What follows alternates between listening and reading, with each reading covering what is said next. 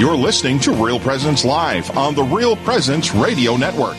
Join in the conversation on our Facebook page or on Twitter. And be sure to like and follow us for more great Catholic content. Now, back to the show. Welcome back, everyone. Father Jason Leffer joining me, Father James Gross from the Diocese of Fargo here on Real Presence Live.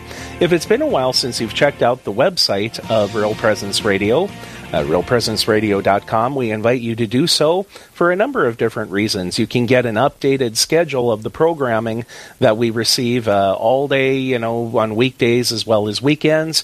You can check out the submitted prayer requests that people are offering to share with us. And if you have prayer requests of your own, you can submit them as well. You can also download the app for Real Presence Radio and be able to take us with you wherever you happen to go. So that website is realpresenceradio.com.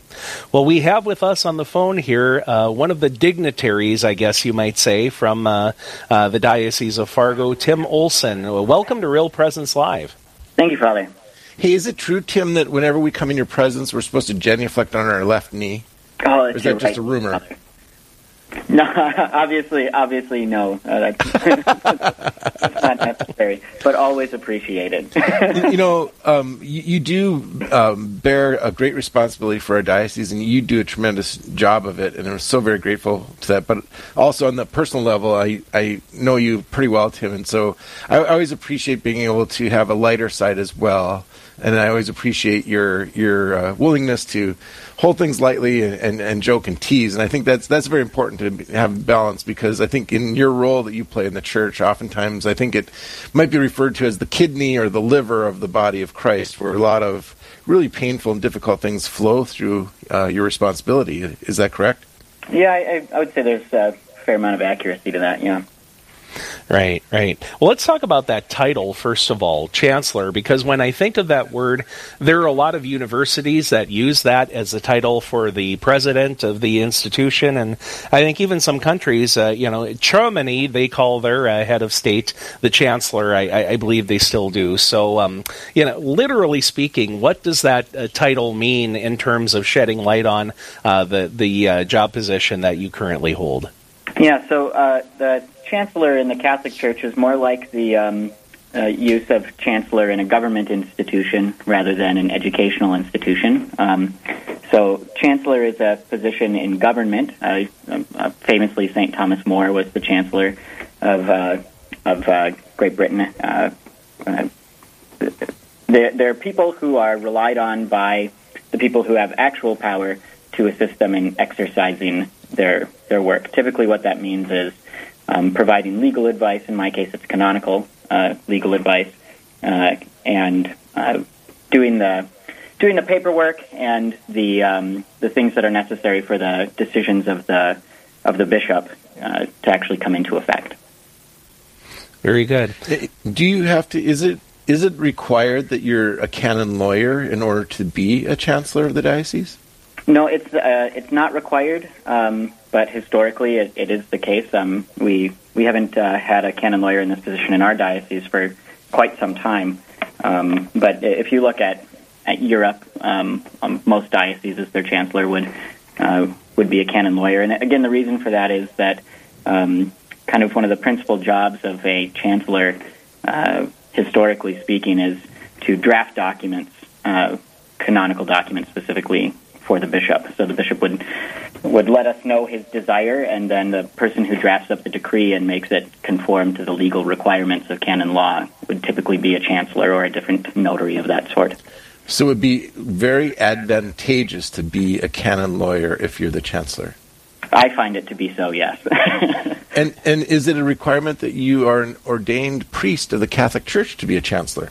It is not, which is very good, because otherwise it would be very naughty for Bishop to have put me here, because I'm a married man, and I am in no way, shape, or form ordained to the presbytery or the diaconate. Now, why is it possible that it doesn't have to be a priest? Can you help our listeners understand why that's possible?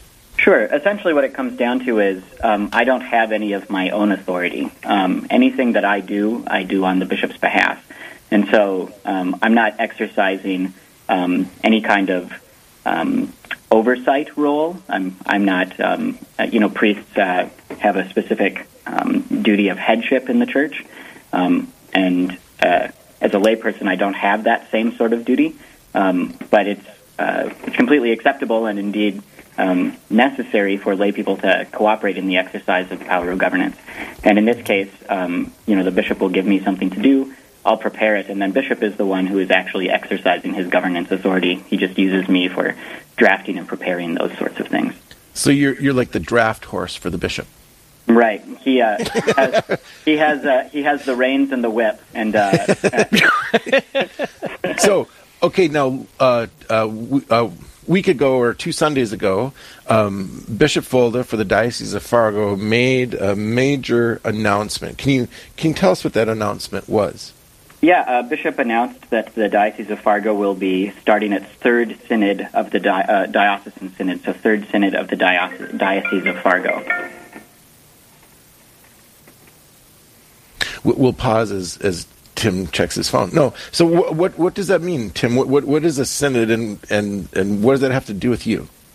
Sure. So a diocesan synod is a diocesan synod is a gathering of people who the bishop calls together to assist him in exercising his governing authority.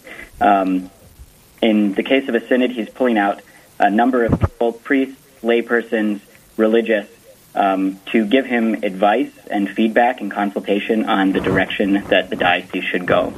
And at the celebration of the synod, the things that have been discussed are voted on, and then that vote is handed over to the bishop for him to seriously consider how he should move forward. So my role as far as that goes is actually fairly minimal. I'm just kind of there to assist in drafting documents. The people who are doing the real boots on the ground work in that are people like Steve Splonskowski, who works for the diocese in our evangelization office. And of course, then also those people who are actually participating, those members of the parishes who are selected to specifically assist Bishop in discussing these questions that are of great import to the future of our diocese. Okay, so the announcement says it's a 3-year process. The first year has to do with prayer, second year has to do with gathering and listening, and third year has to do with legislation. Is that normal? Is it always a 3-year process, or what should we understand here as people who will be taking part in this? Yeah, no, actually, this is a longer process than is typical, and I think the reason for that is that Bishop is really wanting to underscore the importance of prayer in this process. That's why he set aside the entire first year to really emphasize the need to be formed in prayer before making large decisions in the life of our local diocesan church.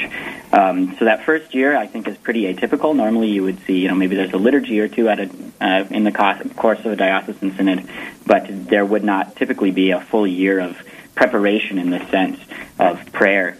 Like you said, our second year there is listening sessions. Bishop is having listening sessions in each deanery of the diocese. Some deaneries are having more than one listening session just to make sure that everyone will be able to attend these. And those are wide open to the public. That's times when Bishop and other diocesan staff will be present to hear the concerns that are coming up from the parishes, the things that need attention, so that those can be enveloped into a wider pastoral plan. Now, if I remember correctly, and it's been a while since I looked at it, but if I remember correctly, I think from the 1951 Synod, some legislation that came forth was that every priest should have access to a car. When a priest rides in a car, he can't ride in the front or the back with his housekeeper, and every rectory should have a telephone. So, I mean, it's like really real practical things. Is there something like that that's going to happen at the end of this synod where then you, in the form of law for the diocese, it gets shaped and molded and written into law for the priests and the laity of the diocese? So there are two distinct types of diocesan synods. One is the sort you just described, Father Jason, where at the end of it will come out essentially a legal code. That is not the sort that we're doing here. Ours is the second type, which is more towards pastoral planning. So at the end, you wouldn't expect to get, a book of laws. You would expect to get several statements of intention. Like, for example, the Diocese of Springfield in Illinois, they had a diocesan synod several years ago, and one of the decrees of the synod that was voted on by the members and ultimately approved by the bishop was that they would be focusing on discipleship as the model of evangelization in their diocese, and then that would lead to practical effects that would maybe come out in policy manuals or in what is technically called particular law, which is those rulings that the bishop makes going forward. So what we would be looking at is more the sort of thing that happened in the Diocese of Springfield, where bishops looking to talk with our people here in the diocese to see what do we need, what's the direction that we as a diocese should go overall, and then those smaller things will be determined subsequently. Very good. We'll be taking a break in just a moment here, but I wanted to just step back before we do more of the deep dive into the work that you do in the church to give us a little bit of your background and your journey. How does a kid from Jamestown decide to come and work for the church? So I have always been very involved with the church. I was an altar server at a young age. I think the first time I served at the altar, I was maybe 3 or 4 years old, and I was serving at a nursing home. I'm convinced I wasn't very helpful at that time, but it was still very helpful for me, right? Ultimately, I ended up attending seminary for several years, and at the end of that time, I realized I didn't have a priestly vocation, but I knew I was still called to service in the church. So after a couple of years as a missionary with the Fellowship of Catholic University Students, I then went on to study canon law. And it was in my role as a canon lawyer that I became involved with the administration in the Diocese of Fargo. Right, and you've also had a hand, obviously, in tribunal work for the diocese as well. How have you found that? How has that gone for you so far?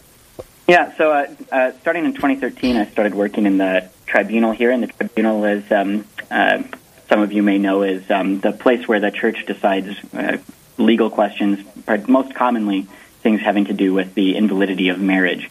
And so, of course, when you're dealing with such difficult and often heartbreaking stories, that's a tough place to be. But it's an important work in the church, and I always found it very fulfilling, helping people come to the recognition of their reality. Are you married? Are you not married? What did that mean in your life? I've always found that very fruitful, helping people recognize the truth, even sometimes when the truth isn't necessarily the thing that they would have hoped it would be. Right. We'll continue more with our conversation here with the Chancellor of the Diocese of Fargo, Tim Olson, after this break, as we have one more segment to go for Real Presence Live, and please stay with us. This is Real Presence Live, where the focus is not on the evil around us, but on conversion and mercy through the good news that is always good. We're local, engaging, and live on the Real Presence Radio Network. We have all lost someone to the reality of death, some more tragic than others. I'm Father Chris Alar. While grieving is a natural process, it helps if you know how to navigate your way through it.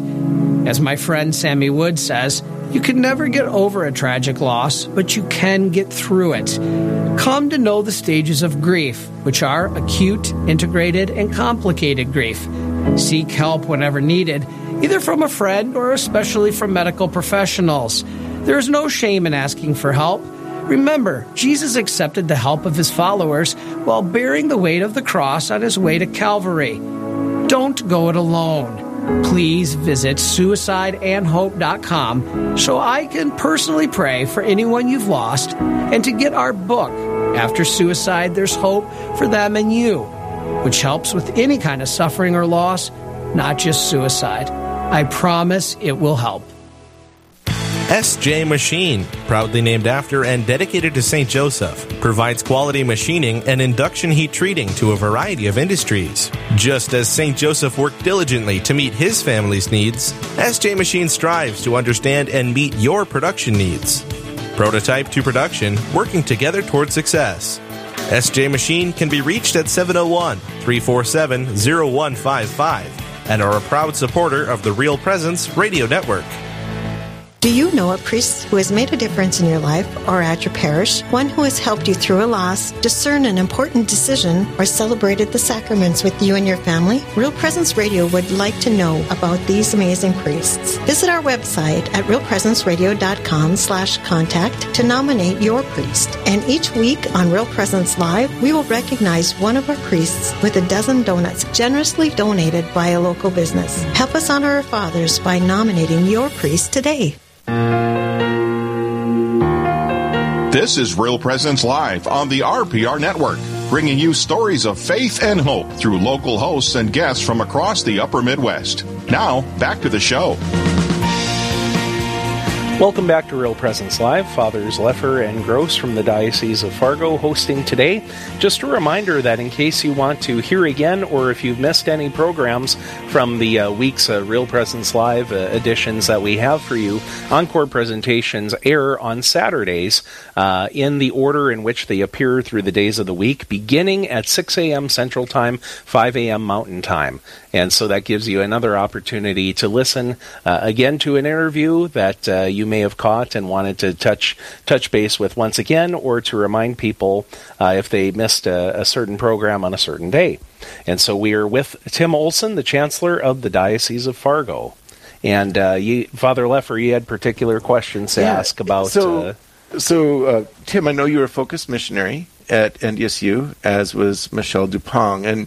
And yesterday, Bishop Kagan for the Diocese of Bismarck announced that they're starting the process of investigation for possible canonization for Michelle on the universal level of the Church. And so I thought, I don't know if you have any personal comments on that, and then also, well, what role would the Chancellor, say for the Diocese of Bismarck, I guess it would be, how does that process go about, or what happens, or what are the steps that moving forward to have somebody canonized as a saint? Sure. So I did know her. I can't say that we were particularly close, but we overlapped a little bit when we were at school, and she was very good friends with a lot of my friends. And I remember when she was sick and in her final illness, that she had huge impact on the lives of all the people who were around her. I mean, it was really inspiring. Even a step removed, seeing the impact that her witness had as she was going through her, just crushing illness, the faith that she retained, the inspiration that she provided for others, and from what friends of mine who spent a lot of time with her told me, the comfort that she gave them in the midst of her illness. She was a huge gift to the Church. I'm very excited to hear that they've started the process for her. In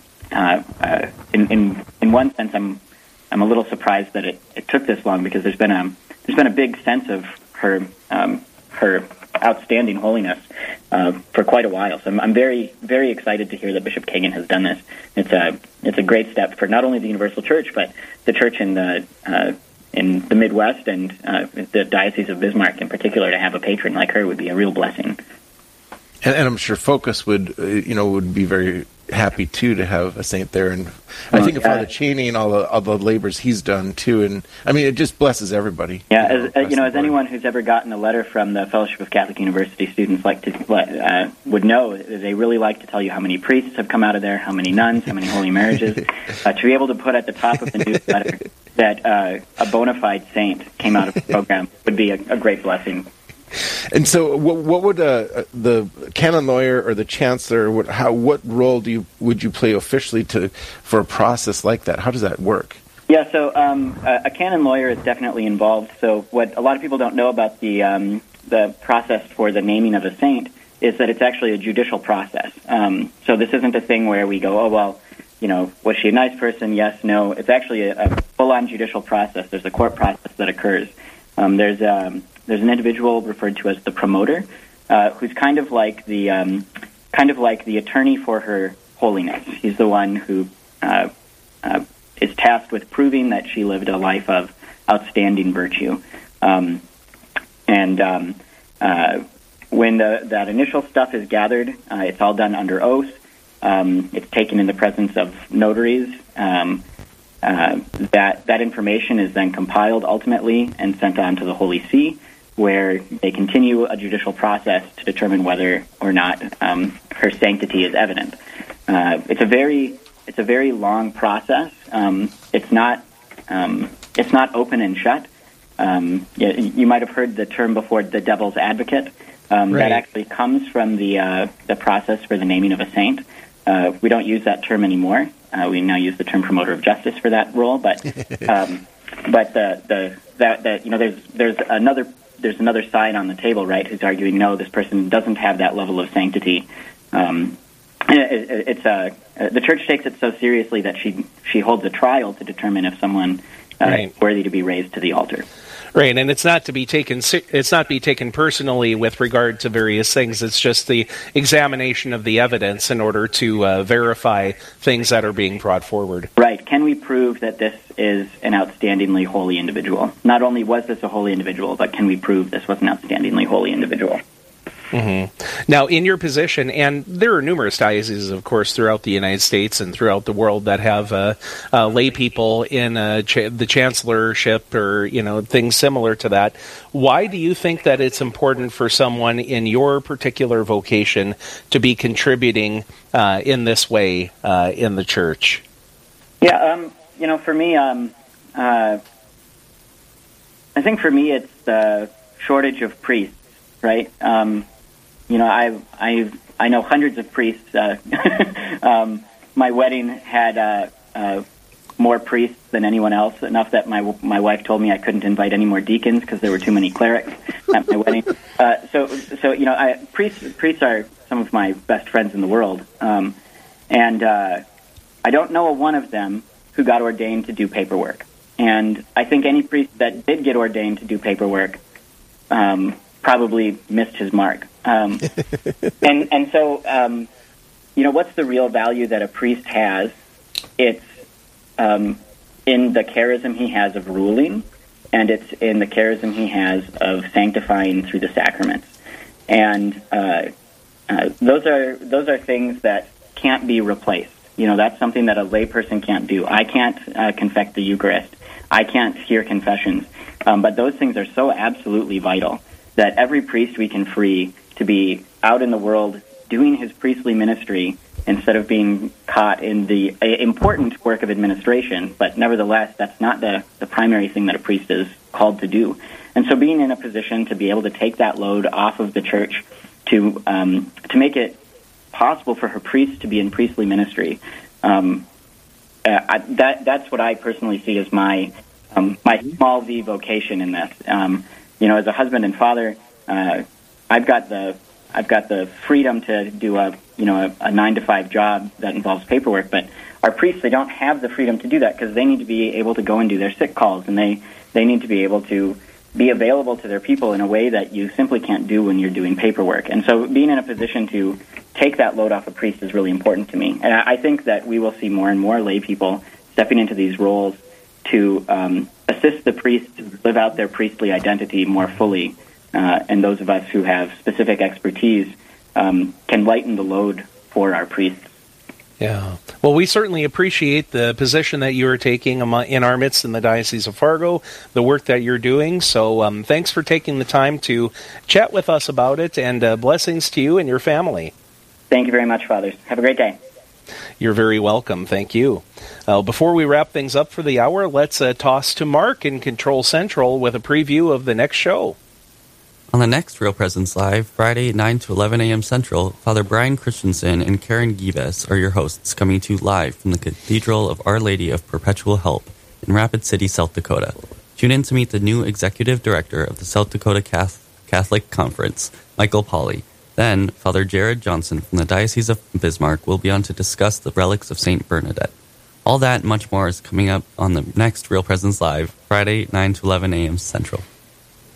Very good. Thank you so much. As we just have a couple of minutes left to go here. I just want to give a shout out to all the people up in this area of North Dakota or surrounding areas. We're trying to hit Minnesota, Canada, all of North Dakota, South Dakota.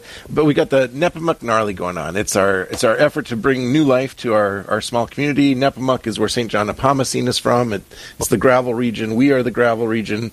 And gravel cycling is the craze right now. It's hitting the whole world everywhere. And so on July 23rd, we're having this huge event. I think there's over like $18,000 in cash and prizes being given away, and trying to draw people in from all over. It's family friendly. There's going to be live music. There's going to be street fair. There's going to be kids rides. There's going to be train ride for kids. There's every level of, from little kids to professionals, to be able to ride and come and have fun.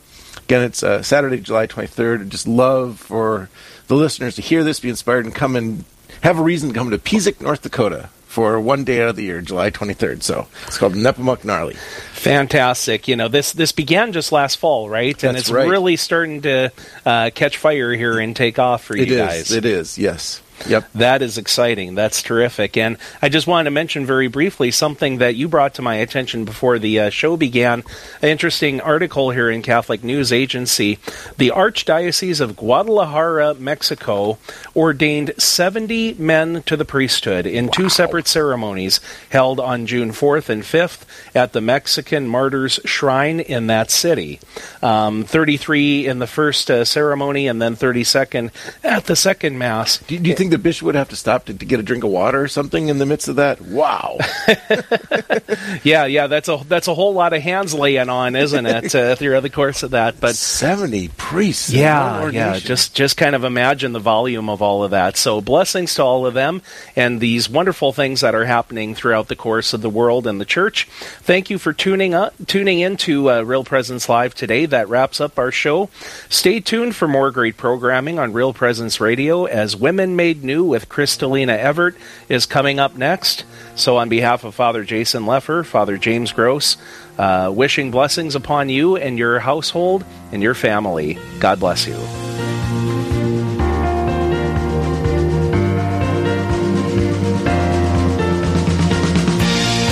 This has been Real Presence Live on the Real Presence Radio Network. Real Presence Live brings you inspirational stories of faith and a look at the good and holy things happening in our local area. Weekday mornings from 9 to 11 Central. Tune in for an encore of each show beginning Saturday morning at 6. Get the podcast any time of day or night at yourcatholicradiostation.com or on the Real Presence Radio app. And remember, you can be a part of the conversation through Facebook and Twitter. Real Presence Live. Local, engaging, and live on the Real Presence Radio Network.